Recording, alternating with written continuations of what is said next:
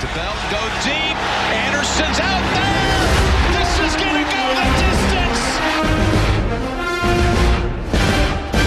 Now, Stiff arm, and he throws down the defender. stiff arms a crack. Having Drake Kirkpatrick right there. Going down again. That's Q. Red Williams. Fighting through contact, fighting through offensive linemen, beating a double team, multiple moves stacked into one. Just a play of pure domination. This is actual film. This is actual football talk. It's a football show. We're supposed to talk football, not storylines.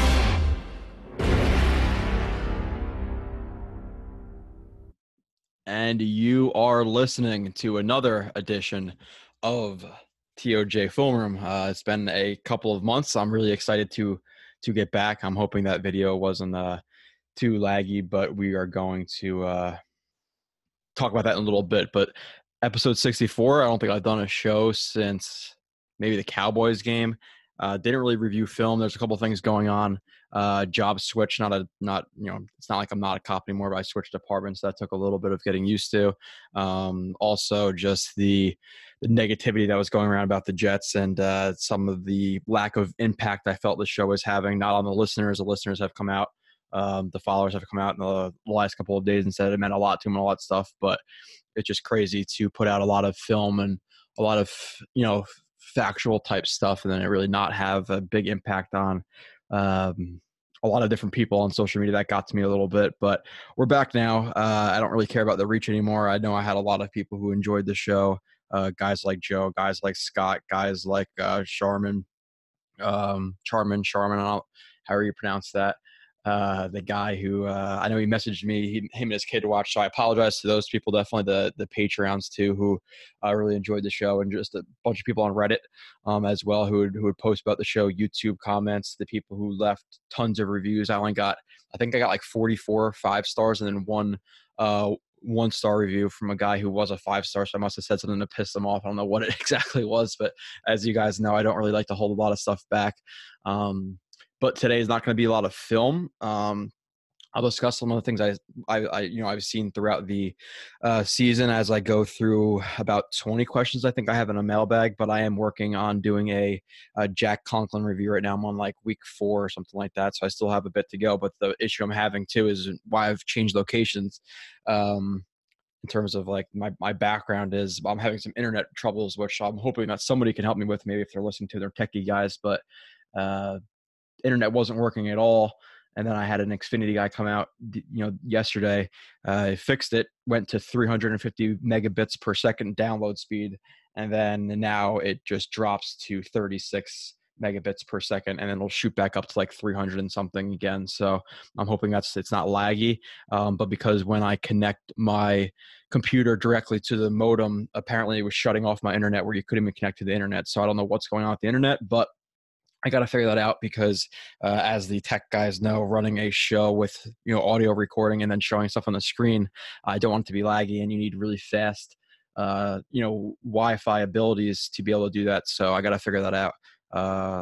Somehow I'm going to change it, but that's something that will be figured out in the next couple of weeks. But for now, like I said, mailbag, so hopefully it's not too slow. It's not too laggy. But like I said, I am back. I'm going to be doing film. I'll be doing free agents. I'll be doing draft guys. Now, maybe last year where I probably did, 20 or so Jets players. I recorded about 32 draft prospects. I probably want to put out like 15 to 20 reviews. Did a bunch of Jets players, did a bunch of free agents.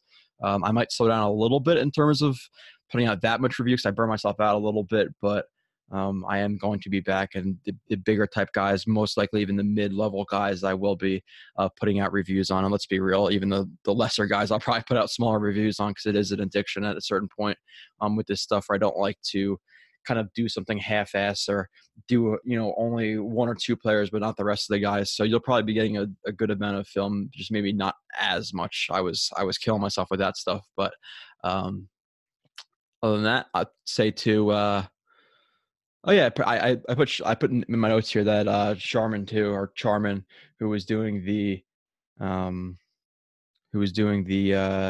TOJ Film Room Twitter. He was running that for a while, even when I wasn't doing shows. So I definitely appreciate him. So I'll shout out him twice. Leave reviews on the podcast app. They definitely help me reach out to more people, which I definitely do want to do.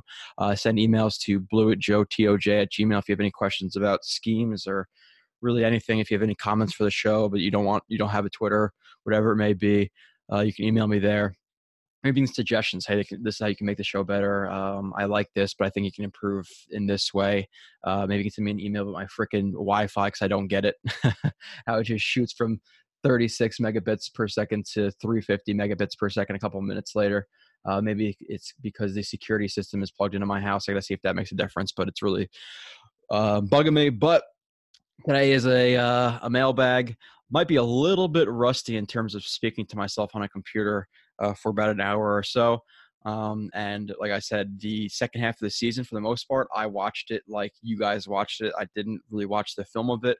Was having a couple of cold beverages and watching the game. So in terms of the film of the second half of the season, I might be a little bit rusty. I'll probably go back and watch that second half of the season just to get a better understanding of it. But I was still watching it, so it's not like I don't know what's going on, and it's not like I forgot everything that I knew. But going back over some film and labeling some stuff for the Jack Conklin show that will be coming up, I was looking at some of the techniques. I was like, what did I used to call this? Oh yeah, was this forward called this? Oh, is this good technique or bad technique? Like there's a bunch of things that not doing it for 3-4 months, you definitely get a little bit rusty. That's for sure. So let's jump into the mailbag though. Won't be too long of a show. Like I said, let's see. I have 19 questions. Some of them kind of intersect as well. So it might be a shorter one, but I did announce I'm coming back. So I didn't want to announce I was coming back and then have to wait forever to put out another film show, because the first 3 days or the 2-3 days after I announced I'm coming back, I couldn't even watch film on my computer because I couldn't connect to the internet. So, which I can connect to the internet on my phone, but not on my computer sometimes. So techie guys, like I said, please help me. First question from Ryan Gallagher at @RGallagher_, 2 underscores. Would you add Jason Peters for 1 year or Beachum? Peters is 38, Beachum is 30, so Peters would have to be a 1-year deal. You think at this point he's also an often injured tackle whose play has dropped, where Beachum, we might not love Beachum as a starting left tackle. In my opinion, I think he's slightly below average. He's maybe in that 20 to 25 range of left tackles in the league right now, but I think you would be able to sign him for maybe 2-3 years. With a year and a half, maybe 2 years guaranteed, because you look at the tackle market right now. Yeah, it's great in the draft, but the draft is so unpredictable, and you don't want to go into next season with a big question mark at left tackle. Even if they do get the guy they want, maybe he'll be a right tackle for a year and then move over to left tackle. What if the top 4 tackles are off the board by the time the Jets pick, or what if they don't like one of the top 4 guys they're all highly touted, and Thomas and Wirfs and those other guys, like I said, rusty on the names, rusty on a lot of things. I've been looking into some stuff, but I've been looking at it every day, so I'll forget some names and stuff. But I with a position as big as left tackle, I need that to be addressed before the draft. So even if you sign him for, like I said, a year or 2, and give him not that much guaranteed money, I think it's something that's necessary. And the problem with that too, though, is if you look at the tackle market, there's literally nobody out there that I saw that is really an intriguing name. So you might have some competition from Beachum. So Beachum is not a guy you really want to let hit the open market. It's a guy you want to sign right now. 30 years old. Offensive lineman lasts a little bit longer, so he's still relatively in his prime. He might start dropping off in a couple of years, but he's been pretty healthy. For the most part. I know he missed a few games last year, but I'd much rather have a guy at 30 who could be here for 2-3 years versus Peters, who is declining drastically at this point at 38 years old. So definitely looking to re-sign Beachum. You can't replace the whole offensive line in 1 year, and he is probably the best player on the offensive line right now, which is not good. Obviously, Shell he's not a good player. He's not going to be back most likely. I forget how his contract works. I think this is his going to his 4th year or 5th year, so he might not even be back. I'm not even completely sure, but he should not be starting next year. Winters, I know he's on contract or under contract for the Jets, but I believe they can save like $7.5 million by cutting him. But that's if you replace him at guard. Are you bringing back Harrison to be the center? who's going to be the left guard right now. I know Lewis was signed or traded for on I think it's a 1-year deal, so I think he's available next year. I think they have to re-sign him, but we'll get into him later. And I know, and I'm not too sure about him. So you're looking in the next couple of years to replace 5 guys. So Beachum's the most consistent guy right now in a thin market of tackle in free agency with an unpredictable draft. I'm definitely bringing Beachum back for a multi-year deal. And even if you have to cut him next year because you get 2 tackles, then you cut him and you lose some of the guaranteed money, whatever it may be. But I think Beachum's definitely the best option right now, in free agency at least. Number 2, Fuego Jets takes at Fuego Jets takes. No spaces. How good is Alex Lewis, and what are your thoughts on Chuma Edoga? Me personally, I like Lewis as a backup. A backup like swing guard. Maybe he'd pinch it in center. I haven't really seen him at center, but he was an often injured guy. With the Ravens, he showed some promise. I think he's a physically imposing player, strong player, tough player. I don't think his technique is very good. And he shows some flashes of really good play and some flashes of really bad play. So I would prefer him to be a backup. I don't think the Jets should settle for mediocrity. It's, just because he had a play or two or, highlight 2 or highlight or 2 that people have seen doesn't mean he's necessarily a good player. I think he's well below average guard, and the Jets, for Sam Darnold's sake right now, have to, strive for better than Alex Lewis at guard. And it seemed like, especially when he's playing a lot, the second half of the year when, KO was out and all these injuries took place in the Jets offensive line, every time the Jets had a big play, it was holding or illegal block in the back or hands to the face on Alex Lewis. So he didn't really perform so well last year that I think he should come back as the automatic, starting left guard next year. And that's not even taking into consideration his injuries that he has. So inconsistent play with an injured past, plus striving for greater. I don't think he should be the starting left guard next year in an ideal world. Now, maybe he has to be because the Jets replace, center, right tackle, and right guard. And then you're moving into next season with 3 good players on the right side, and your left side is Beachum and a struggling Lewis. You have to replace Lewis the year after, because like I said, you can't replace everybody in one off season. It's not going to happen. If they replaced 3 guys, I would be ecstatic. If it was only 2 guys, I'd understand, but I really do feel like it has to be 3 guys at this point. There are some guys in free agency, even though not a ton. And obviously the draft is pretty offensive line heavy this year, which is a definite positive for the Jets. And in terms of Edoga, in terms of that, the second part of that question where you asked, what are your thoughts on Chuma Edoga? Edoga is a guy I feel he could develop into a future starter right now. Again, kind of with Alex Lewis, he's younger than Alex Lewis. He's only his second year in the league. I feel like he could be, a potential future starter, but he just doesn't have the NFL strength right now. I think he has good technique. I think he has, quick feet. I think he's pretty athletic. But his strength is severely lacking, at this point right now. So I don't think you can just, guarantee that he's going to get stronger. You'd think he gets stronger, but you look at a guy in Beachum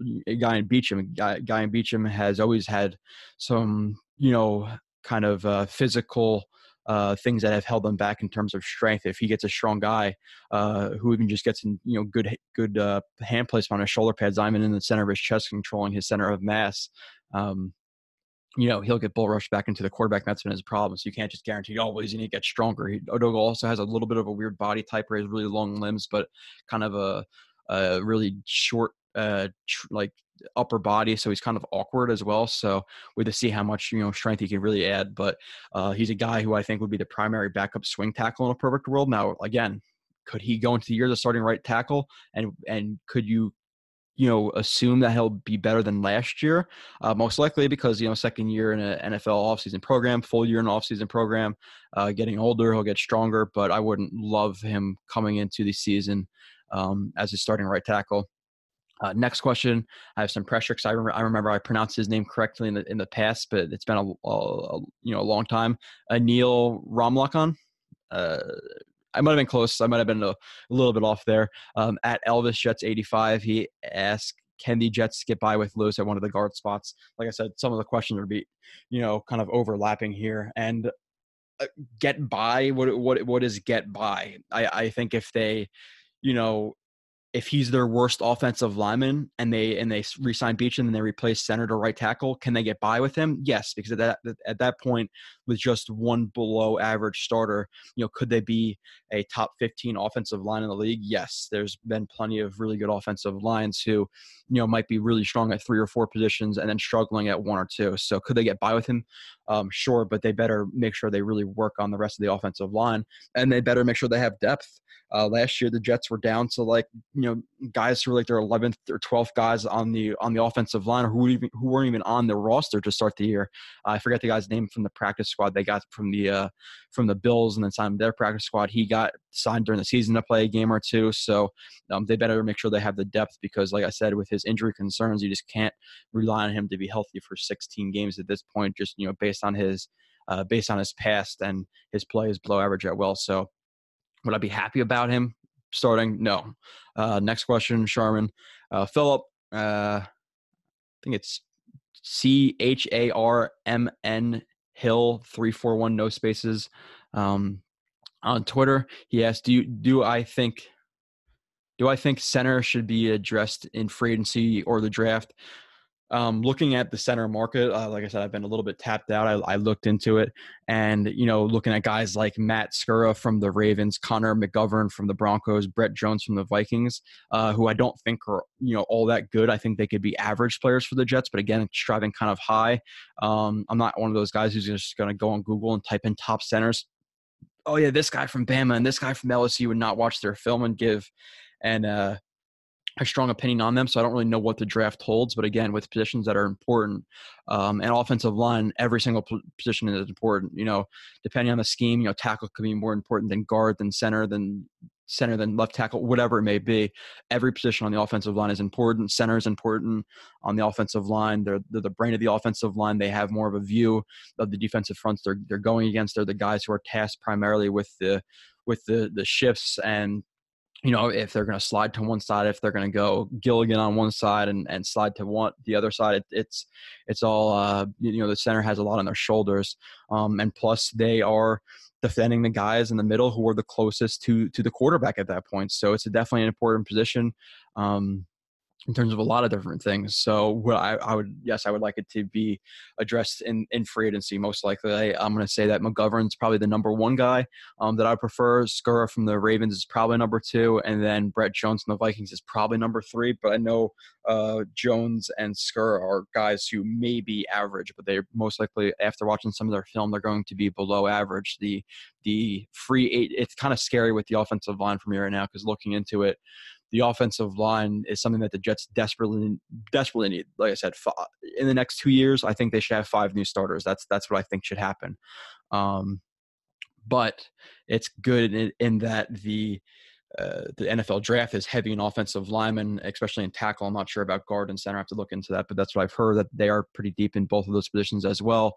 But that's a risk. What if, like I said, what if the Jets don't like a guy like Andrew Thomas because maybe he's a little bit too powerful for the zone scheme they're trying to run, so they don't really want him at 11, and then you have the other top 3 guys go before the Jets pick, and now you don't have a starting tackle because the Jets banked on that tackle coming in the draft, and now they don't have a guy in the draft. So the big needs, offensive line, cornerback, outside linebacker, pass rusher, I want to be addressed in the draft, and also gives you more flexibility in the draft because now, let's say, okay, you picked up, I don't know, let's say you pick up the starting right tackle you want, you pick up Conklin, and you have Thomas there, but the Jets don't love Thomas. But you have a guy in Judy there. Okay, well, now we can take Judy because we're not forced into taking right tackle. Whereas if you didn't sign a guy in Conklin and you don't have that starting right tackle, to trade for or to sign, now you're kind of forced into a pick where maybe you have Andrew Thomas as a B player as a fit in your team, where Judy is an A+ player for you, or an A player, but now you have to skip on Judy for that. I'd rather be in a position in the draft where it's best player available. That's how you get the best players, and there's some really good receivers you could fall to the Jets at. At pick 11, there are some good tackles. There's a good pass rusher or two. There's a corner. So I'd rather address the big needs going into the draft, because you don't really want to box yourself into a position where you have to take something. And with the dry offensive line market, it's you might have to overpay for some of these guys, and that might have to happen. I think the Jets are around $70 million in cap space right now. They're going to have to make some decisions on, Jamal Adams, if they're going to re-sign him. He's coming into year 4. Do they want to make him happy and sign him a little bit early? That's a decision they have to make. Are they going to, cut Brian Winters? Are they going to eat a lot of dead money and cut Tremaine Johnson, which I think they should at this point? Are they going to re-sign Rob Anderson? Are they going to re-sign Brian Poole, which I think is an interesting question, which I didn't see I don't think it got brought up, or maybe it did. If it didn't, I'll address that question later, what I think about that. So it's kind of an interesting. Number 5. It's hard to stare at myself. Let me pull something else up. It is weird to literally just see yourself talking to yourself and then right in front of the screen. Let me make sure I'm recording too. Okay, I am recording. Sweet. Give me 2 seconds. Okay, I'm back. And the internet is now at 5 megabits per second. So what the F? Okay, next question. Andy DNYC. So Andy DNYC. At Andy DNYC or Andy NYC. Analysis of Quinnen's years, pros and cons, and color commentary, please. Don't necessarily know what you mean by that. If you want like a film review of him, I don't have that. I could pull up some plays, but I'm not going to do that right now, especially because the internet running so damn slow. You probably won't. It'll be so laggy you probably couldn't even see it. The thing I'm going to open up with in terms of Quinnen Williams, yes, did he start off a little bit slow? And even, end the year in a place where I would say is a little bit of a disappointment? Yes, most likely. I also think that he was two-gapping. He was a penetrator on stunts a lot. And, it's not just an excuse, as people have written, and I appreciate people noticing that. I don't really pull punches. If I'm a big Quinnen guy and the film says he sucks, but I don't think he sucks. I think he was asked to do a lot in terms of taking on 2 guys in that penetrator role, long leg, whatever it may be, to free up other guys. And with that statement, look at guys who didn't produce at all their rookie year in terms of defensive line. Defensive line is not an easy position to translate from guys you're playing at Baylor or 260 pounds on the interior, or schools you've never heard of, to going against the NFL, into the NFL where most guys are 300 plus pounds and are grown men at, 26, 27, 28, 29, 30 plus years old. So it's definitely a big adjustment from year 1 to year 2. And like I said, look at Fatukasi and Shepard from year 1 to year 2. And I think that next year, Quinnen Williams will be even better than those guys. So you're looking at a defensive line that could be really, really strong with Phillips, with Fatukasi, with Shepard, with Henry Anderson, who I think is a little bit of disappointment last year. With Quinnen Williams. So the Jets have a really good defensive line. I think he's going to erupt a little bit more next year, or a lot of bit more. If he's not making more impact plays on the quarterback and in the run game next year, it would be a disappointment. And if I was to say that he met my expectations in Quinnen Williams or exceeded them, I would be lying to you. I was a little bit disappointed with him, but I still think he was a really good player. I still think he had really good technique. I think he was leaning a little bit too much into his hands instead of kind of staying up square in his base and taking into his hips, which kind of caused him to be off balance a lot. And he was he wasn't as, he was kind of playing with his hair on fire a little bit too much, where I wanted him to be a little bit more reactionary in some of the ways he was taking on blocks and things like that. And instead of kind of just putting his head down and trying to bull rush guys or whatever it may be. But like I said, he was kind of asked to do that a little bit too, to take on some guys. So the technique was still there. He could have cleaned it up a little bit. But I think the power was definitely the difference that, I think he has to adjust to. I think he has to get stronger. Looking at him, a couple of years ago, he was like 250 pounds, whatever, 260 pounds, and was like a D end or a linebacker, I forget. And then Alabama told him he had to gain weight to play interior defensive line to start. He did that. He dominated. He's still having to get used to the position. He's only been playing interior defensive line for 2 years. So it's not like he's a lifelong interior defensive lineman. So we have to give him some time for sure. 22 years old. He played last year at 21. He's going to have to take some time to adjust. But like I said, his stock is a little bit down, but if the stock is down and people are selling it, I'm definitely buying a ton of stock in Quinnen Williams this year, because I think he's going to be a very good player, coming into, or he's going to deliver big coming into, or, going into next year, whatever you want to say. But I definitely think he has to, get more used to diverse NFL concepts, things they're doing, how to, get more stout in his stance and pair his power with technique. There's a bunch of things, but we'll see. Next question, CP7NY at CPIZZAIA. If one of the top tackles are gone by 11, where do you see the Jets going? I don't know if you meant if one of them, because, and I wrote this down because, like I said, I forgot some of the guys' names: Thomas, Becton, Wills, and Wirfs. Maybe the Jets don't like one of those guys. Like I said, you don't really know. What if they don't like Thomas, or what if they don't like Becton or Wills or Wirfs for whatever reason? Maybe it's medical. Maybe they suck at the combine. There's a lot of stuff still to go. But let's just assume that he's that Chris is asking if all those guys are gone, or if all those guys are gone, or if 2 or 3 of them are gone, they don't want the other one, whatever. If one of the top tackles are gone by 11, where do you see the Jets going? Wide receiver, edge, or cornerback? I really only see one cornerback right now who is worth taking at 11 in Okudah. There's 3 edge type players that I'm definitely interested in. Simmons, who I don't think will be there, but he's kind of a jack of all trades guy. I don't know if he's like a pure pass rusher type. I think he could be, but he's more of like maybe that like Jadeveon Clowney, kind of using weird blitz packages, Anthony Barr type role, maybe then just a pure outside linebacker for the Deion Buchanan. I know, Jadeveon Clowney and Deion Buchanan are definitely different. And Jadeveon Clowney is obviously a lot better. And I think he maybe have peaked out in his career. He's getting a little bit older now, dealing with some injuries, but one of those guys, I would love to take one of those guys. And Simmons, Young, or Chassian, I think is how you say it, from LSU, I believe it is.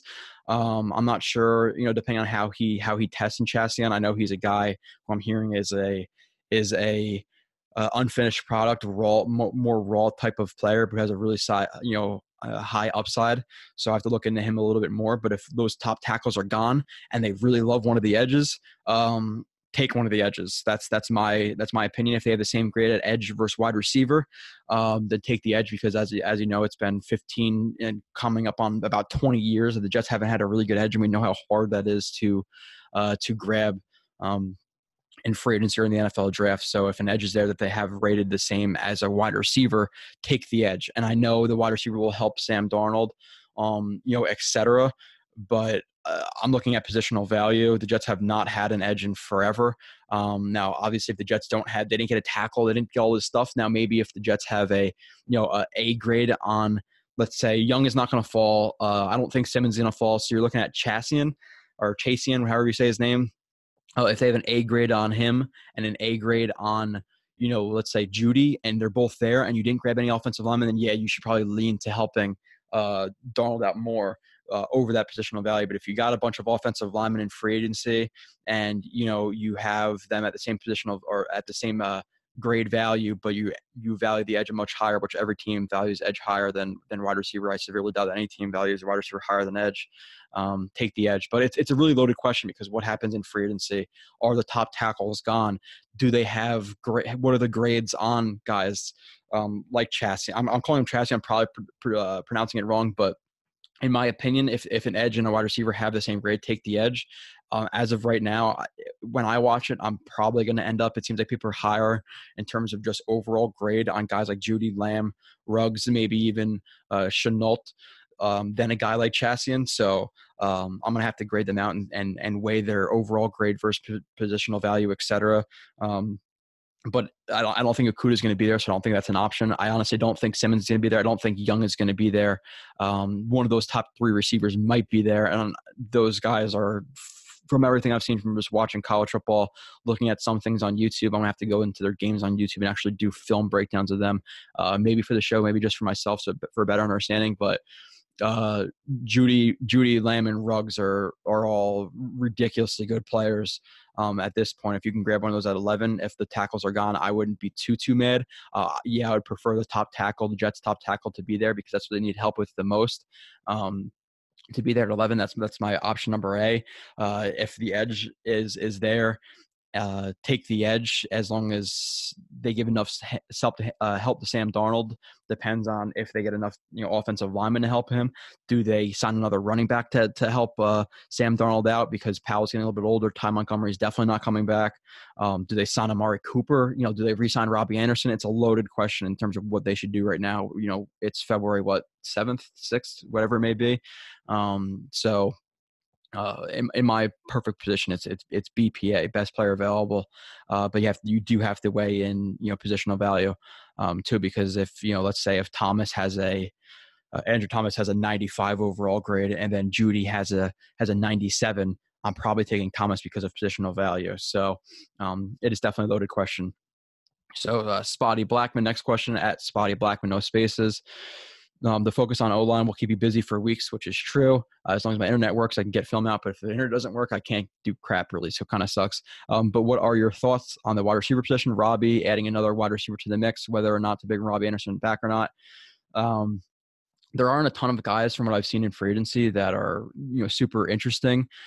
So I'd personally put a premium on getting Robbie Anderson back. I think he is undervalued by Jets fans. I think with the Jets combination of not even a combination, honestly, it was a lack of the run game. People didn't have to load the box against the run game because the Jets couldn't run the ball, not because of Le'Veon Bell, who I think is getting overlooked right now too. Now I do think Le'Veon Bell should have attacked some holes quicker, knowing his situation. But with a good offensive line, I still think he could be a top 5 running back in the league. He still had really, really good plays. So don't be too down on Le'Veon Bell for sure. That's just my opinion. People could disagree. But the Jets didn't have time to throw the ball. Robbie Anderson is primarily a deep threat. I've said that Robbie Anderson can do more. I think when people think he or thought he couldn't do more, I think that's a mistake. Now, do I think he should be getting end arounds and be cutting underneath the defense on slants and trying to make him pick up extra yards? And no, but I do think he's a decent medium route runner based on his ability to run deep, which gives him some more separation. People open up their hips and run down the field with him a little bit earlier than other players because of how fast he is. It opens up his medium route running game. I think he has relatively good hands. There's sometimes I'd like to see him attack the ball more, have stronger hands, but it comes with being like 160 pounds like he is. I know he's listed like 185, but there's no way he's 185. I will never believe that. Maybe with all his pads on and some sand in his pants or something, but put a premium on him coming back because a deep threat is hard to get, and people are going to say, Brashad Perryman, which might be an option if he leaves, but Brashad Perryman, it hasn't been productive throughout his career. So that's not a guy who I would just, let Rob Anderson walk and sign Brashad Perryman for $5, $6, $7 million a year, because I don't think the value, it's great value. They might be forced into doing it if Rob Anderson does leave, if Cooper signs elsewhere, because you don't want to go into the draft with just Enunwa, who is he going to even play? Is he going to get hurt again? And then Jamison Crowder, and to be honest, a bunch of nobodies behind them. You could like this guy or that guy, but realistically, like I said, the Jets have to aim for better than that, just not a bunch of backups like we've had. So bringing Robbie Anderson, a homegrown talent, back is a premium. Am I worried about him going with Rule to the Panthers? Yes, I think Rule went to the Panthers. That's a concern because they I think they have a connection at Temple, I believe. That's definitely a concern of mine, but the Jets might have to pay $12-13 million to add him back, most likely around $13 million. So, which I would still do because, like I said, there's not a ton of guys. You're looking at free agency. Cooper, if at the right price, but I don't think he's a game-breaking type player. I think, guys like the Julios and the Mike Evanses and, Keenan Allens are the A+ players. I feel like Cooper is more like an A-, B+ type of player. I think he's a really, really good route runner. I think he's a solid yak guy. But he also does have some concentration drops, and he's been injured. You saw in the Jets game, the next game against the Giants. So I think it's the next game against the Giants that the Cowboys played. He came off the field again, so he's getting injured a decent amount throughout his career. So that's another concern. Do you want to sign a guy like that to a let's be realistic, he's a top free agency wide receiver, and there's a ton of teams who need not game breaking, like I said, A- type receivers, at least in my opinion, and he's going to get $18, $19, $20 million. And do you want to pay that for the Jets when they have so many needs at other premium positions or premium positions, because I'm not putting wide receivers as a premium position. You're looking at, offensive line, especially tackles as a premium position. You're looking at outside linebacker. You're looking at corner. The Jets have needs at all those areas. Right now, Jordan Jenkins isn't under contract. So you need 2 new outside linebackers, or you re-sign Jenkins for $10, $11 million, $12 million a year, which he's going to get most likely. And another outside linebacker, and then you might have to dip into the secondary market of wide receivers. So if you lose out on Cooper and Anderson, man, then you're looking at Jamison Crowder, Anunwa, who's a huge question mark, and is Demaryius Thomas going to come back? So then you're looking at, like, let's say, you get a mid-level guy, you sign an Allison or a Demaryius Thomas back or a Treadwell, then you have, let's just say, Allison, Jamison Crowder, and maybe a second or third round guy. That's what you want at wide receiver. No, Robbie Anderson's homegrown. I think he was a little bit of an idiot back in his days, some of the things he was doing and yelling at the cops and doing whatever, getting in trouble. But I think last year he was a good guy on and off the field. I think he's turning into maybe a little bit of a leader for the Jets. So I think they should sign him back. I think it shows the other players in the locker room that you perform. And it's a good message kind of to send. And I don't know if I really said it before. Like I said, I'm a little bit rusty, but Robbie Anderson wasn't able to go deep. That was one of the biggest problems with him. Looking at his yards, people are like, oh, you're going to pay $12 million for a guy who had, 700 yards, 6 touchdowns, whatever it was. I don't know the stats off the top of my head, but when the Jets have an offensive line that is allowing the quickest pressures in the NFL, per whatever it is from snap to pressure in the NFL, let's say Sam Darnold had an average of 2.5 seconds. How is he going to get rid of the ball deep to Robbie Anderson? Just by getting hit. Also, with Robbie Anderson getting deep, guess what? You need a clean pocket to be able to step into your throws and through your throws to be able to get the ball deep. So he wasn't able to be used as correctly because the offensive line was so damn bad that he couldn't really go deep. So that's a big problem with Rob Anderson's game. And looking at his stats last year is that he needs more time for Sam Darnold to allow him to get deep, because right now, who's really a better deep threat than Robbie Anderson in the league? There's not a ton of guys who come up top of my head right now. And like I said, I've been sorry of the game. Maybe there's another guy or 2 or 3 who are better than him, but he's easily, in my opinion, a top 5 deep threat in the NFL as of right now. So bring him back is definitely a priority. In my opinion. If not, you're looking at guys like Perriman, who had a good last month of the season, but might get overpaid. Free agency, everybody really gets overpaid. Geronimo Allison from the Packers is an option. Bringing back Demaryius Thomas is an option. Treadwell's an option, but I think these are for like the 4th spot type of guys. So, hopefully the Jets really would be able to bring back, let's say, Robbie Anderson. You bring back Demaryius Thomas, you sign a Treadwell, or an Allison, and then even with that, you get maybe it's not Judy at 11, but it's a guy in the 2nd or 3rd round because it's a relatively deep wide receiver class, and then you're looking at a wide receiving core who is about average. So I don't think you want to dip much below that with getting letting Robbie Anderson walk and having to overpay a guy who doesn't deserve it. Where Robbie Anderson does deserve the money, I think he'll get, or he'll at least relatively closely. Joe at Jets Joe 73. Who just became a Patreon, by the way, which I really appreciate. Like I said, I apologize to those people who are like paying however much a month, $10, $20 a month, and it's not a subscription or anything like that, but just out of their generosity because of the work I put in. And then Joe heard I was coming back and just became a Patreon right away, which thank you for that. I also appreciate the jersey. But at Jets Joe 73. How good do you think Bless Austin was as a rookie? Is the hype from him overkill? I'm not sure what the hype was because I wasn't around much, but I'm assuming because he made some big tackles, some big hits, that it's really, really high hype, and people were saying that he should start next year. And now the Jets only have one more outside cornerback spot to address in free agency, and they should have a solid duo with him and the new guy in free agency and bringing Brian Poole back. But let's not go crazy here. What Greg Williams was asking the corners to do was pretty simple, basic cloud type corner, and cover 2, press guys at the line of scrimmage or play off, but be ready to react and not have to backpedal a lot because you're in that curl to flat zone. And that's why you saw him a lot on the screen, which is going to kind of alters people's opinions, because if a corner's playing in deep cover 3 on, unless you're watching film, how often you're going to see how good he played that, because he's not going to be in the broadcast view. But if he's getting tackles because he's playing in, in a cover 2 zone, in a shallow zone, he's going to be noticed more. So I think he played pretty well. I'm not trashing the guy. I actually think he was definitely impressive.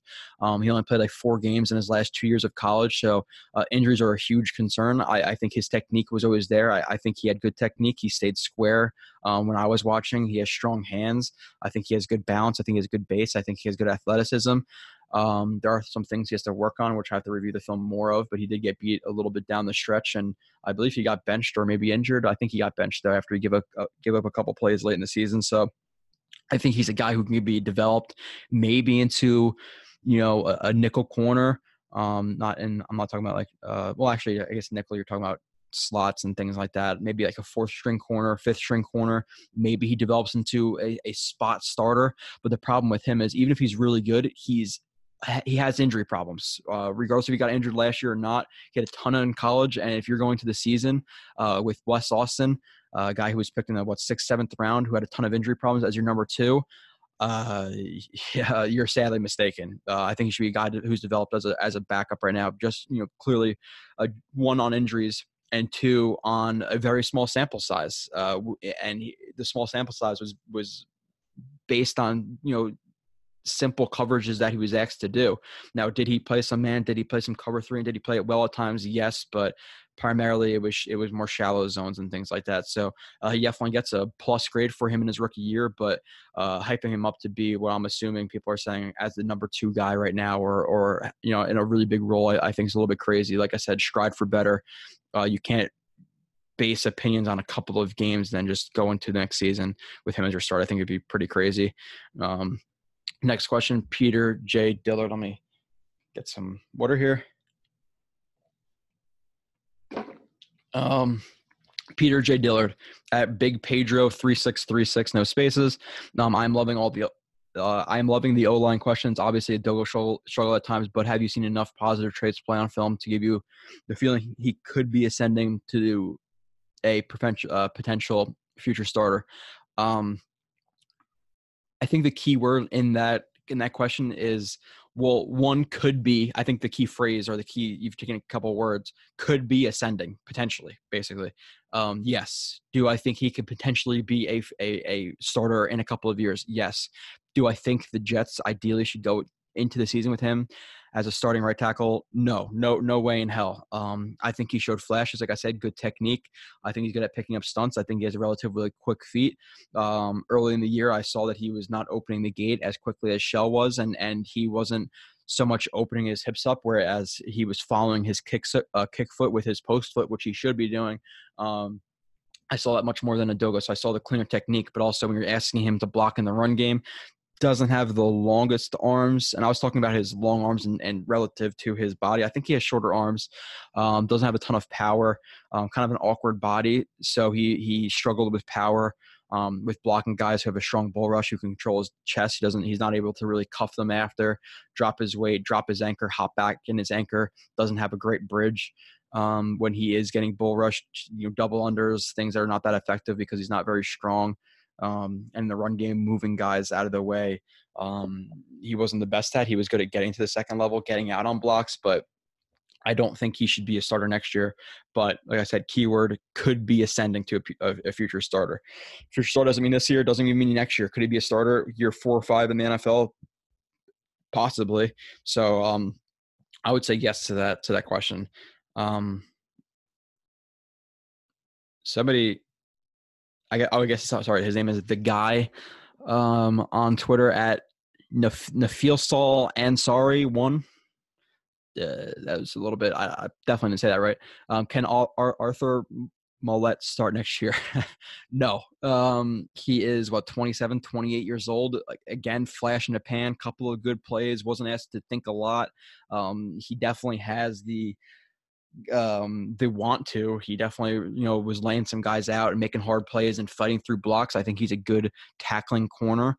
But again, if you have him as your as your 5 and Austin as your 6, or Austin as your 5 and him as your 6, I would be okay with that. I think they can get some better depth than those guys because are especially Mollett, because, you know, Austin has some room to grow. Things that he's a little bit younger, even with injury problems. Mollett was he was a guy who showed up on the broadcast angle because the Jets didn't have anything else. So you saw him make a tackle or two, but he really wasn't great. So if he's the 6th, I'm okay with that. Maybe the 5th, but other than that, no. 4th, I'd be pissed. 3rd, I'd be pissed. Can he start? No, just no way. There's absolutely no way. 11, Alex Arroyo at JR1187. If the top 4 offensive tackles are off the board and Jeudy and Lamb are still on the board, would you trade back with the Cowboys for their 1 and 2? This is if Cooper and Robbie sign elsewhere. That's a big part of that question. This is if Cooper and Robbie sign elsewhere. So there's a couple things going against the trade back in this. One, those Jeudy and Lamb are still on the board. I don't know if Ruggs went before them. If you prefer Jeudy and Lamb, let's just say those are the 2 guys on the board right now. I prefer Jeudy over Lamb. His route running is just absolutely ridiculous. And that gets you open, you know, in the NFL. Yeah, you need athletic ability, which Jeudy does have as well. He has some good yak. I don't think he's a guy who's going to be like high 4.4s, or I mean low 4.4s, and then maybe like high 4.4s, but I still think he is a ridiculously good route runner. Look at Keenan Allen and how good he is in the NFL. Jeudy has good hands. He has solid, yak. He's not like a Laviska Shenault in terms of yak, but his route running is ridiculous. And I'm gonna have to really dive more deeply into their games and watch them with Jeudy versus Ruggs versus Lamb versus Shenault versus whoever else. But if the 4 guys are off the board, let's say, the Jets don't value one of the outside linebackers, the corner isn't there, take Jeudy at 11. 1, because I don't think the Jets are getting good value with 1 and 2, because I think the Cowboys pick late teens, somewhere like, I think it's 18, 19, or maybe 17, 18, 19. So to move up, let's be generous and say of 17, to move up 6 spots is going to take more than the second round pick, which I think they're like around 50, that second round pick. So that's not enough value, 1, to just trade up from 1, to trade up first round picks, from late teens to 11. So that's a big negative. You're getting bad value. So it's not like there's nobody on the board and you just want to get an extra pick. There's 2 guys there who are really, really good. And you're pairing that with the fact that Cooper and Robbie sign elsewhere. So at that point, maybe the Jets say they have Geronimo Allison, Enunwa's healthy, or let's just say Enunwa's still a huge question mark. Is he even going to play? So let's not even say that. You have Enunwa's a question mark. You have Crowder, who played very, very well last year, and then you have Geronimo Allison. You're not going to take Jeudy or Lamb there. There's no way. So take Jeudy there in that situation. Definitely do not trade back. Next question. I'm gonna.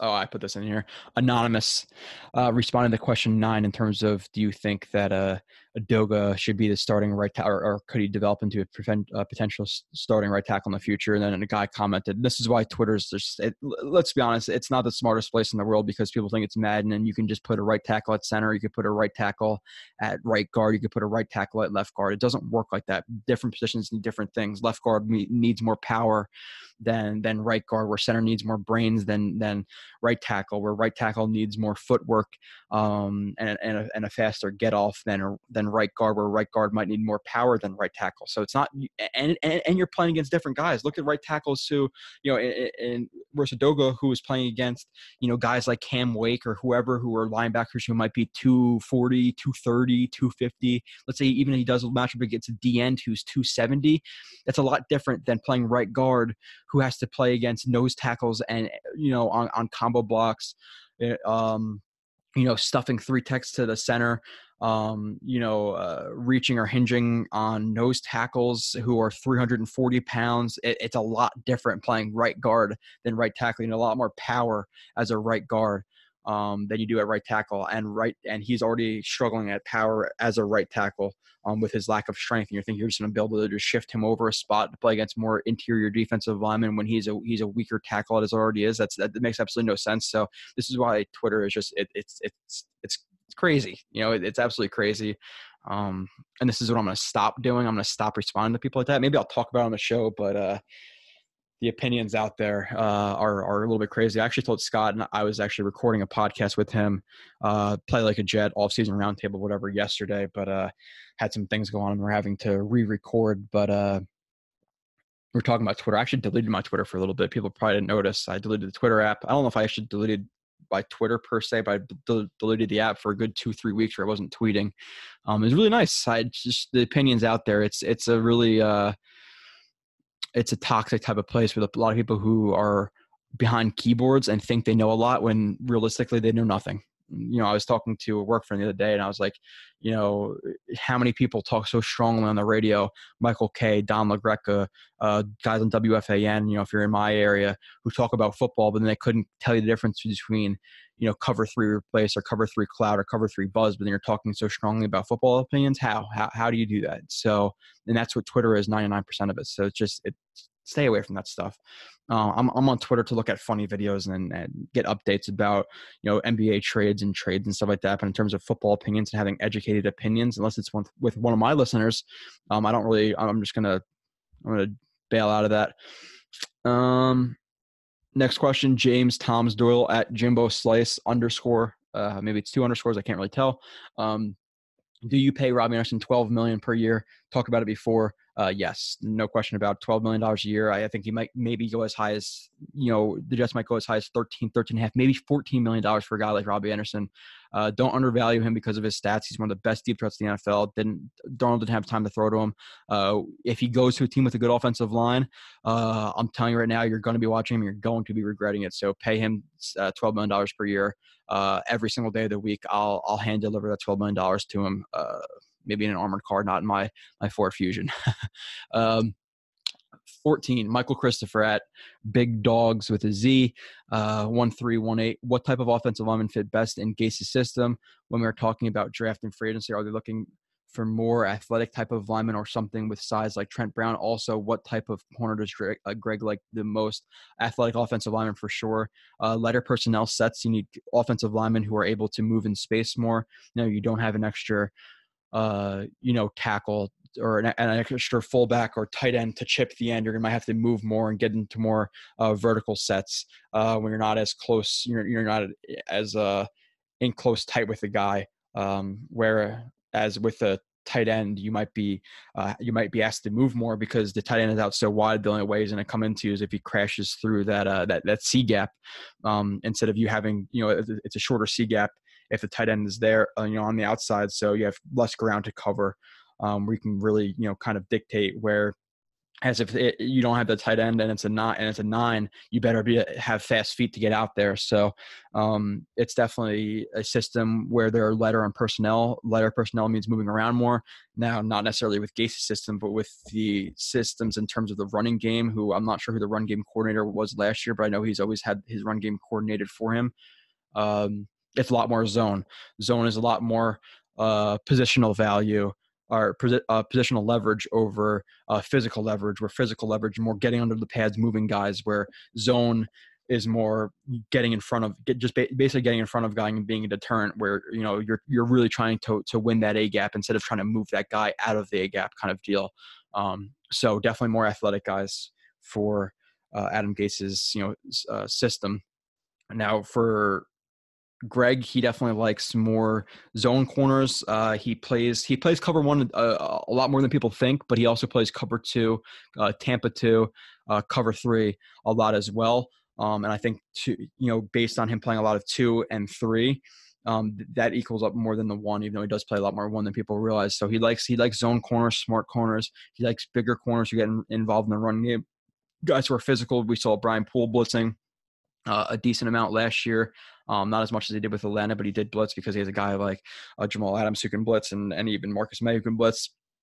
But definitely bigger corners, good awareness, guys who can jump routes, read concepts, bait, quarterbacks, guys who can hit and blitz, like I said. And that's why, like I said, people noticed a guy like Blesson Austin during the season because he was asked to be in more shallow zones, asked to be more of a presence in the run game, made more plays on flats, on shorter routes, things like that. Next question at Adam_Gase, God of the offenses at T Silver 123. Is there any hope Ryan Griffin becoming a decent blocker? I think he's not a guy who's he's not a pansy with blocking. I know it's 2020 now. I might have to watch. I might have offended somebody. But yes, he's a pansy. or he's not a pansy. He is willing. He just doesn't have really great technique. So you'll see him, block one guy, one play, and then the next play he has really bad technique, and the guy will get right past him. So willing, yes. Able, not really. But I really don't think he's going to have to, especially when you have guys like Herndon. Herndon's a decent blocker, let's say. I think he could be above average, but he only played in one game last year, so he has to build upon what he did in his rookie season. You have to hope he's healthy. Wesco was a rookie. Yeah, he struggled a little bit last year. He wasn't as big of an impact as I thought he was going to be as an H-back, as a sifter, etc. But again, he was a rookie. It's a second year, so I don't think Ryan Griffin's going to have to block with guys like Herndon and Wesco on this team. So it's not a huge need, and I don't think he can really turn into a good blocker or a decent blocker. He's just too inconsistent for it. So he's been in the league for how many years now, too? He was at the Texans for like 3, 4, 5 years. Now he's been with the Jets, so it's his like 6th or 7th year in the NFL. I don't think really a lot is going to change. Rounding it out, let's see, we have like 4 more questions. Actually, we'll say 5 because I don't think the Brian Poole thing is addressed in here, which I'll just talk about. With Brian Poole, it's really all going to depend on what he's valued at, because he got like $3.5 million from the Jets, and there was a reason for that. He was an inconsistent player. You can go back, if people are new listeners or you forget it, type in Turn on the Jets Film Room, which, by the way, the podcast is TOJ space film space room, I think, on the podcast app. People have to re-download it. People might have deleted me. But on YouTube, you can find it. Just type in TOJ Film Room or Turn on the Jets Brian Poole. And I did a show on him. The reason he was signed for not a lot of money and for not a lot of years with not a lot of guarantees is because he was inconsistent. He had some really high moments and some really low moments. Now, last year he had a lot of high moments with the Jets, but are you going to be willing to pay top market dollar for him, for a guy who had 1 year of consistent production?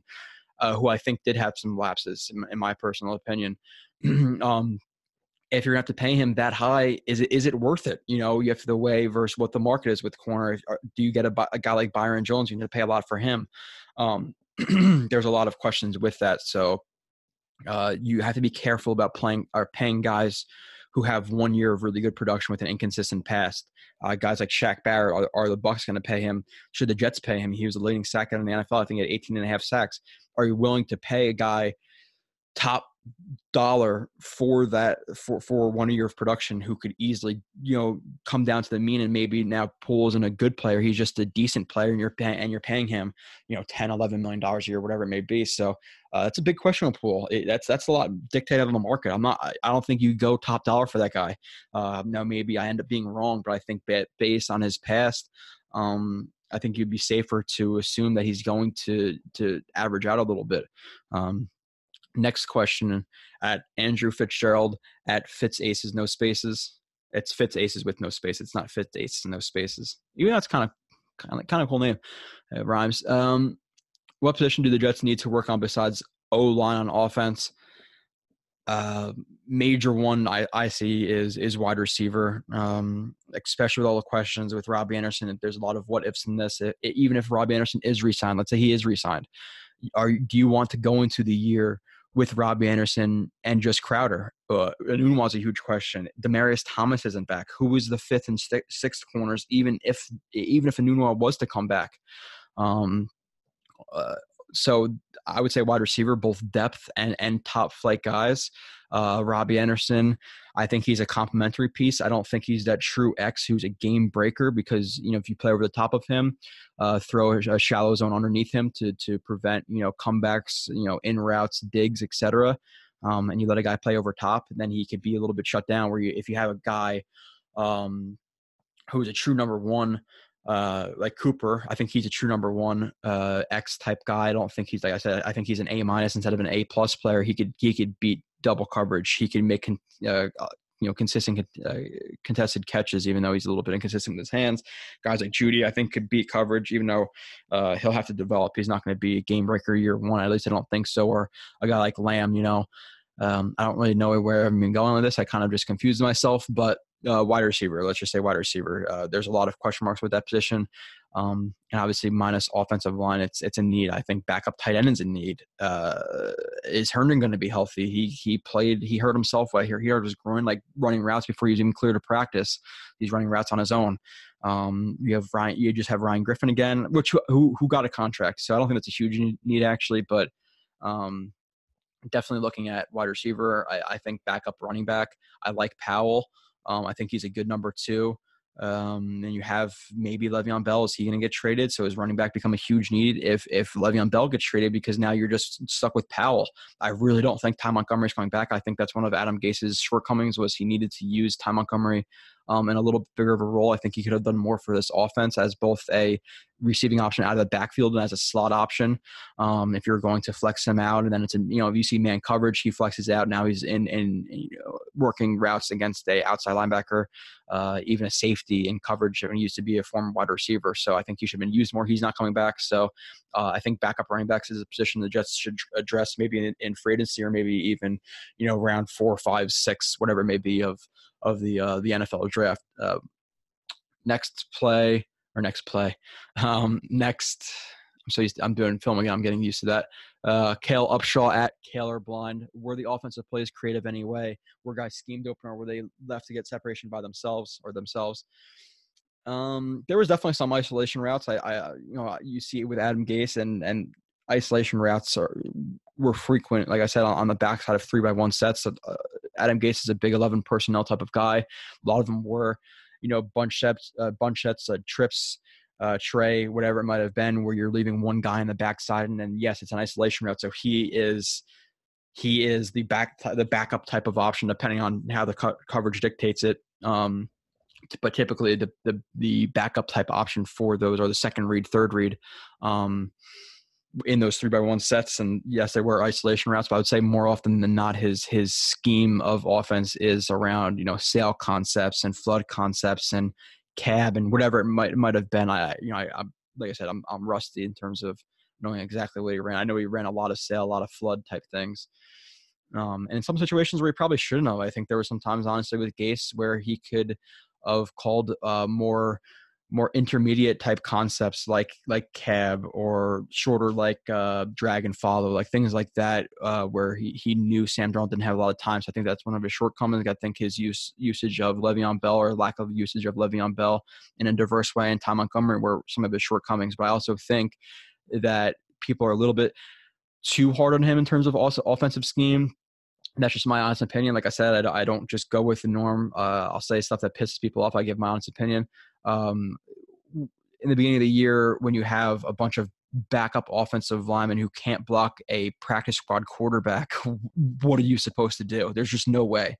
You can't run the ball. Le'Veon Bell was hit behind the line of scrimmage more than any other running back in the league, or fewest yards before contact, which could be a little bit contributed to him in terms of his patience behind the line, but still one of the bottom 5 run blocking units in the NFL. Terrible pass blocking, so you can't pass block. You don't have a quarterback who can throw or read defenses, and you can't run the ball. What are you supposed to do? Like, you're put in a really shitty position. Now, like I said, I'm not absolving him. I said some of his problems. I think in the locker room, he's an issue. I don't think he's learned from Miami, which is a bigger question of mine than an offensive scheme. I think if you give him, playmakers of an offensive line, yes, he'd have some shortcomings most likely, but I think he's a guy who could be a positive in terms of scheming and play calling. But that paired with, or just looking at his locker room stuff with Enunwa, Kelechi Osama is a little bit of a different story in my opinion. I think he got signed with an injury, and I think he tried to bail out early and collect some of his money. That's my honest opinion, or that might have been, kind of played a factor. So I think the Jets were not trying to allow him to do that. So then he had some problems with Gase and the Jets staff and whatever. Quincy Newell had some issues. So I don't love his locker room antics. He was pissing Jamal Adams off, even though Jamal Adams didn't really get to talk about that too much, but he needs to grow up a little bit in terms of that stuff. Yeah, Joe, now it depends. Did Joe Douglas really shop him? Then maybe he is pissed off. But if he was just listening to offers and talking to people, that's his job. If he wasn't doing that, he wouldn't be doing his job. And even if he is shopping him, listen, if he's calling guys, what is he shopping him for? Now, if he was shopping for a first and a fourth, should Jamal Adams be pissed? Yeah, but if he was calling guys and saying, hey, two first round picks for Jamal Adams, do you want them? Then he's valuing you at a high price. So that was a little bit weird, but Le'Veon Bell, there's a couple different things that are happening. So That's my other things, that are wrong with Gase, both with scheme and whatever. Two more questions. This is a little bit longer one, I think. This is with Jamal Adams, which I just talked about, which is good. Sun Moon Rise 31 at Sun Moon Rise 31. No spaces. Not really a film room question, which, by the way, I don't, when I ask for mailbags, you can ask me my favorite topping for a burger. I enjoy talking about that stuff, sometimes instead of football, or favorite beer, or favorite whatever, favorite game. Like, I enjoy those questions. So feel free to get stupid and ask me stupid questions. I enjoy it. It's a fun conversation. So not really a film room question. What's your take on Jets versus Jamal Adams? What's your break-even point you would bite as GM Joe Douglas in a trade scenario? And what teams do you think could bite if they just play a hardball, i.e. no contract extension this offseason, that offseason? I don't know what that means, this offseason, that offseason. Maybe next. I don't know. Any team that needs a really, versatile playmaker in the secondary. He could play safety. He can line up against tight ends. He could play in the box. He could take on running backs. He could take on tight ends. He could blitz through the A gap, B gap, C gap, D gap, whatever it may be. He could bracket. He could do really whatever you need him to do. So any teams that need a super versatile player, the best safety in the NFL, it's either him or Derwin James. But Derwin James played 1 year and was injured last year, so it's a big question mark. But right now I'm taking Jamal Adams over anybody. So many teams, specifically the Cowboys, who clearly want him pretty bad. But trading him, it has to be multiple first-round picks. I'm that high on the guy. I think when you have an elite playmaker who is not at a position of value, but when he's doing all those things, if he's a basic safety who's a really good safety who only plays the deep third, which is still incredibly valuable, then yeah, he's a little bit more tradable. But when you have a guy like Jamal Adams who could literally do anything, I think he's good in coverage. I don't think he's fantastic in coverage, but he's elite in other aspects in terms of the, in the box. You can't just box him in. Oh, he's just a safety. That's stupid to say. He is the leader of the defense. He's an elite player. He makes a ton of plays. He's the absolute leader of the team and of the defense. Sam Darnold might be, but he's more the vocal leader.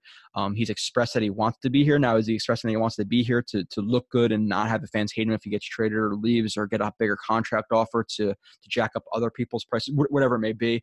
I think he's a great leader. He's great in the community. You don't get rid of those guys. He's homegrown. He's with the Jets. Sign him for 7 years. That's what I want to happen. Now, I think he's so elite that, yeah, you know what? Listen, could you get him for a cheap 4th year and a 5th year option? Yes, but at the same time, I think locking down guys like that who have played at an elite level and showing that to him and to the rest of the organization is an important thing. To the rest of the guys in that locker room, you trade a guy like Jamal Adams, who is the leader of that defense. You have Mosley. He's not really a vocal leader.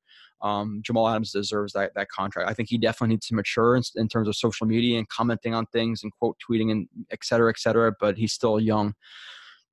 But he needs to be locked up. I don't think you really trade all pro players like that from the team when you have a severe lack of all pro players. And looking at it, even if you were to get 2 first-round picks, don't tell me you won't be nervous about those 2 first-round picks. What if you trade Jamal Adams and you get a top 10 pick? That top 10 pick is whatever the Jets have gotten the last couple of years. Let's say it's a player as good as Leonard Williams, let's say he's a solid player, decent player. I know people are a little bit lower on him than I am because I think he proves more on film than people realize. Let's say you get Leonard Williams, and then the next first-round pick is a freaking mid-round pick, and what if it turns into D. Milner?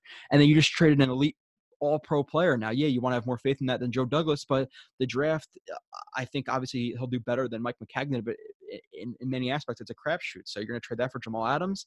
Still a big question mark. So it's going to take a lot to trade for me to be happy to get rid of a guy like Jamal Adams. I don't think I'll be happy regardless, but it needs to be a very, very steep price. I think the smart thing to do is to sign him now. And apparently there's been some negotiations, et cetera. So I think that's good. I don't know if they would actually work out numbers, but it seems like both sides are starting the conversation in terms of him getting an extension right now. So I think that needs to happen. Don't trade that guy. Next and last question.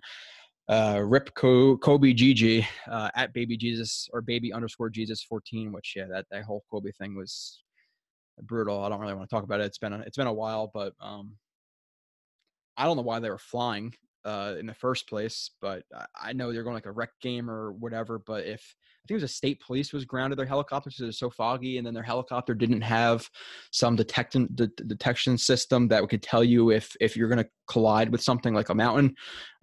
So it's flying in the fog and that, like, yeah, it obviously that's just my logical thinking of what happened. In terms of 9 people dying, Kobe, who is an icon, who I looked up to as a kid, an elite player, good guy in the community. Even sadder than that, his daughter, another child was on it. I remember seeing that at work, and people were like, "You're lying." I'm like, "No, I'm not lying." Like it was brutal. It definitely hit you different. And it's kind of weird, and not to get too like crazy into this, but it's almost weird. You see, and I'm a cop, and I see a cop die, and I'm kind of like, it makes me feel bad, but I don't even like it. Then I forget about it for an hour, and then I see Kobe die, and it makes an impact for weeks or months or years because it's like an icon. It's weird that I almost feel guilty for thinking that or feeling that way, but yeah, it was weird. It was weird. I should maybe edit that out, but I'm not because I don't care. Rip Kobe GG at baby_Jesus14. Is Wesson Austin a long-term option? Yes. Is he a long-term option as a number 1? No. Is he a long-term option as a number 2? No. Number 3? No. 4? Maybe. But yeah, I think he showed enough in his rookie year that he should be considered as a long-term option as a depth piece if he can stay healthy. If he can't stay healthy, then you can't be a depth piece. Look at the Jets' injuries last year. We were the most injured team in the NFL by far. I don't know what happened at the end of the season in terms of like healthiness and where we were at, but missing Mosley, Avery Williamson, Hewitt, Cashman, bunch of guys who got injured. That's just on the KO, and Shell was injured, and Beecham missed a few games, and Winters missed a few games, and backups were missing a few games in the offensive line. Herndon not being there, and Nunwa missing the entire season. Griffin missing games. Like it was a brutally bad year. So you need depth, and your depth also needs to remain healthy. So if he's the 4th guy, if he's showing injury problems, in the next couple of years, should he be counted as to be the 4th guy? Because if your number 2 goes down and your 4 goes down, guess what? You're quickly to your number 5. And if you're down to your number 5, and then you have your let's just say your 1, 3, and your 5, what if you have to go dime? Now you have your 6 in there. Like it's sketchy. So I think he is, but that's kind of based on his health, which I think he should be considered for it right now. That's a big question. So that's it. If people want to start sending like questions through emails, if I get enough, I'll do another mailbag. I'd like to do a couple more mailbags, occasionally, maybe once a month or so. Around the draft, I need to get some more film done. I'm doing Conklin right now, just a preview. I think he's good. I don't think the Jets should overpay. He has some physical limitations. His technique is overall good, but struggles in some areas. I'm already doing notes on him, breaking down plays. I already have like 10, 11, 12 plays, whatever. I'm going to game 5 right now, but I also need my internet to be working to be able to do that. So that's held me back for a couple of days in terms of recording plays because it goes slow, it's laggy. Then I want to put it on social media because it looks like crap. But I'll have a show about him. I'll do some other guys. I'm not going to do as much last year in terms of like having a billion guys done before free agency in the draft. But once they sign guys, I'm definitely going to show you the top guys that they sign, mid-level players. However much I could do, I'm going to do. I'm not going to destroy myself, but I say that now until I have like OCD where if I get one player done, I have to do all the rest. If I get the first wide receiver done, well, now I need to know about the 3rd, 4th, 5th, 6th wide receivers. So we'll see what happens with all that. But I definitely do enjoy being back and talking to all you. Like I said, I do apologize to the people who really enjoy the show, enjoy the Twitter reviews. Patreons. I always stuck with me, and I thought about it often. The dad who would watch with his kid and stuff like that. I don't like that. I didn't have a podcast or show, whatever, for them for 3-4 months, and people said I kept them sane. So I really do appreciate the listeners. Tell your friends, your family that I'm back. If they deleted my podcast, recommend it to people who don't know about it. I think understanding film, understanding techniques, understanding concepts, which I don't even know a lot about. Like I do, but in terms of I don't. There's so much to learn.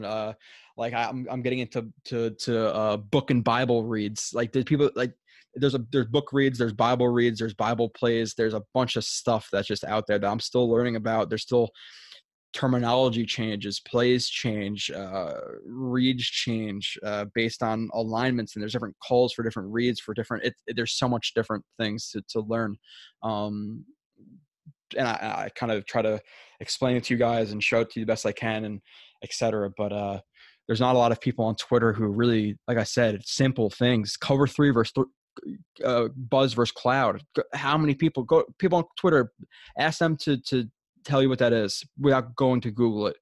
And then, like I said, they're trying to kind of formulate opinions and influence people's opinions. And that's like I said, the issue I saw where it was things as simple as that, where people didn't understand it and people were talking with such strong opinions, and it was bothering the crap out of me to consistently see that. So let's spread the word. Let's get this podcast out there to more people. Reviews, likes, subscriptions, Patreon, like I said, not a necessity, but it does cost money to have internet guys out here, to have mics, to have computers, to have hard drives, external hard drives that put more plays on it. So I appreciate it. I don't know what it is. I think I'm going to put it on the link to YouTube or whatever it may be, but appreciate everybody listening. I'll be back in a couple of days, about a week, maybe. It depends on how long I get that or how long it takes me to get Conklin done. Again, I appreciate all of you guys for sticking with me. Hopefully everybody knows I'm back, and I will see you in a couple days.